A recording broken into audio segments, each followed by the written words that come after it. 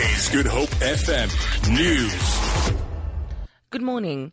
The NPA has declined to comment on President Jacob Zuma's letter to Shaun Abrahams requesting reasons why the National Director of Public Prosecutions should not be suspended. NPA spokesperson Luvuyo Mfuko says they will not discuss issues that are pending in court. Earlier, Zuma requested written representations from Abrahams and the NPA heavyweights Sibongile Mziniati and Twedi Pretorius. Zuma's decision followed a request by Freedom Under Law and the Helen Suzman Foundation for the president to suspend the three advocates pending an inquiry into their fitness to hold office.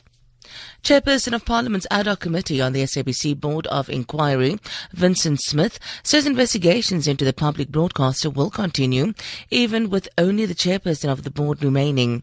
30 witnesses are to be served with formal notices today to appear before the committee, among them Communications Minister Faith Mutambi. Smith explains. Our mandate was to ascertain the fitness of the board as at the 5th of October 2016. We subsequently heard during our sitting that 2 members have resigned and their resignations have been accepted by the President. But as things stand now, the chairperson has not indicated, as my knowledge has, that he is still a member, and therefore the inquiry will continue.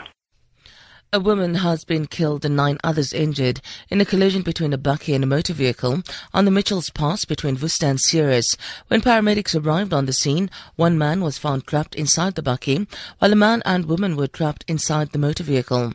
ER24 spokesperson Russell Maiden says all 3 were in a critical condition. Advanced life support interventions were administered to the critically and seriously injured patients before being transported to Ceres Provincial Hospital for urgent treatment. One of the patients however succumbed to her injuries on arrival at the hospital. Archbishop Emeritus Desmond Tutu's wife, Leah, remains in hospital after a hip operation. She was to attend an award ceremony in Cape Town last night under her name. Her daughter Mpo Tutu van Firth says her father is at her bedside.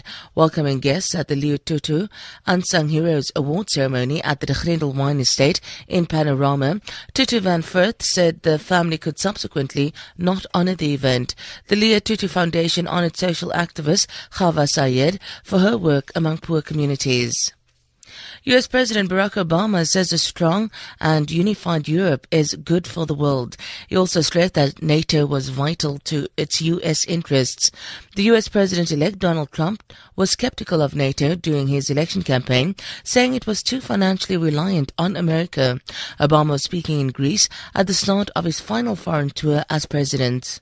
I want to reaffirm not only our appreciation for the Greek people, but underscore how important we consider the transatlantic alliance. It continues to be a cornerstone of our security that is unwavering, and it is something that provides significant continuity even as we see a transition of governments in the United States.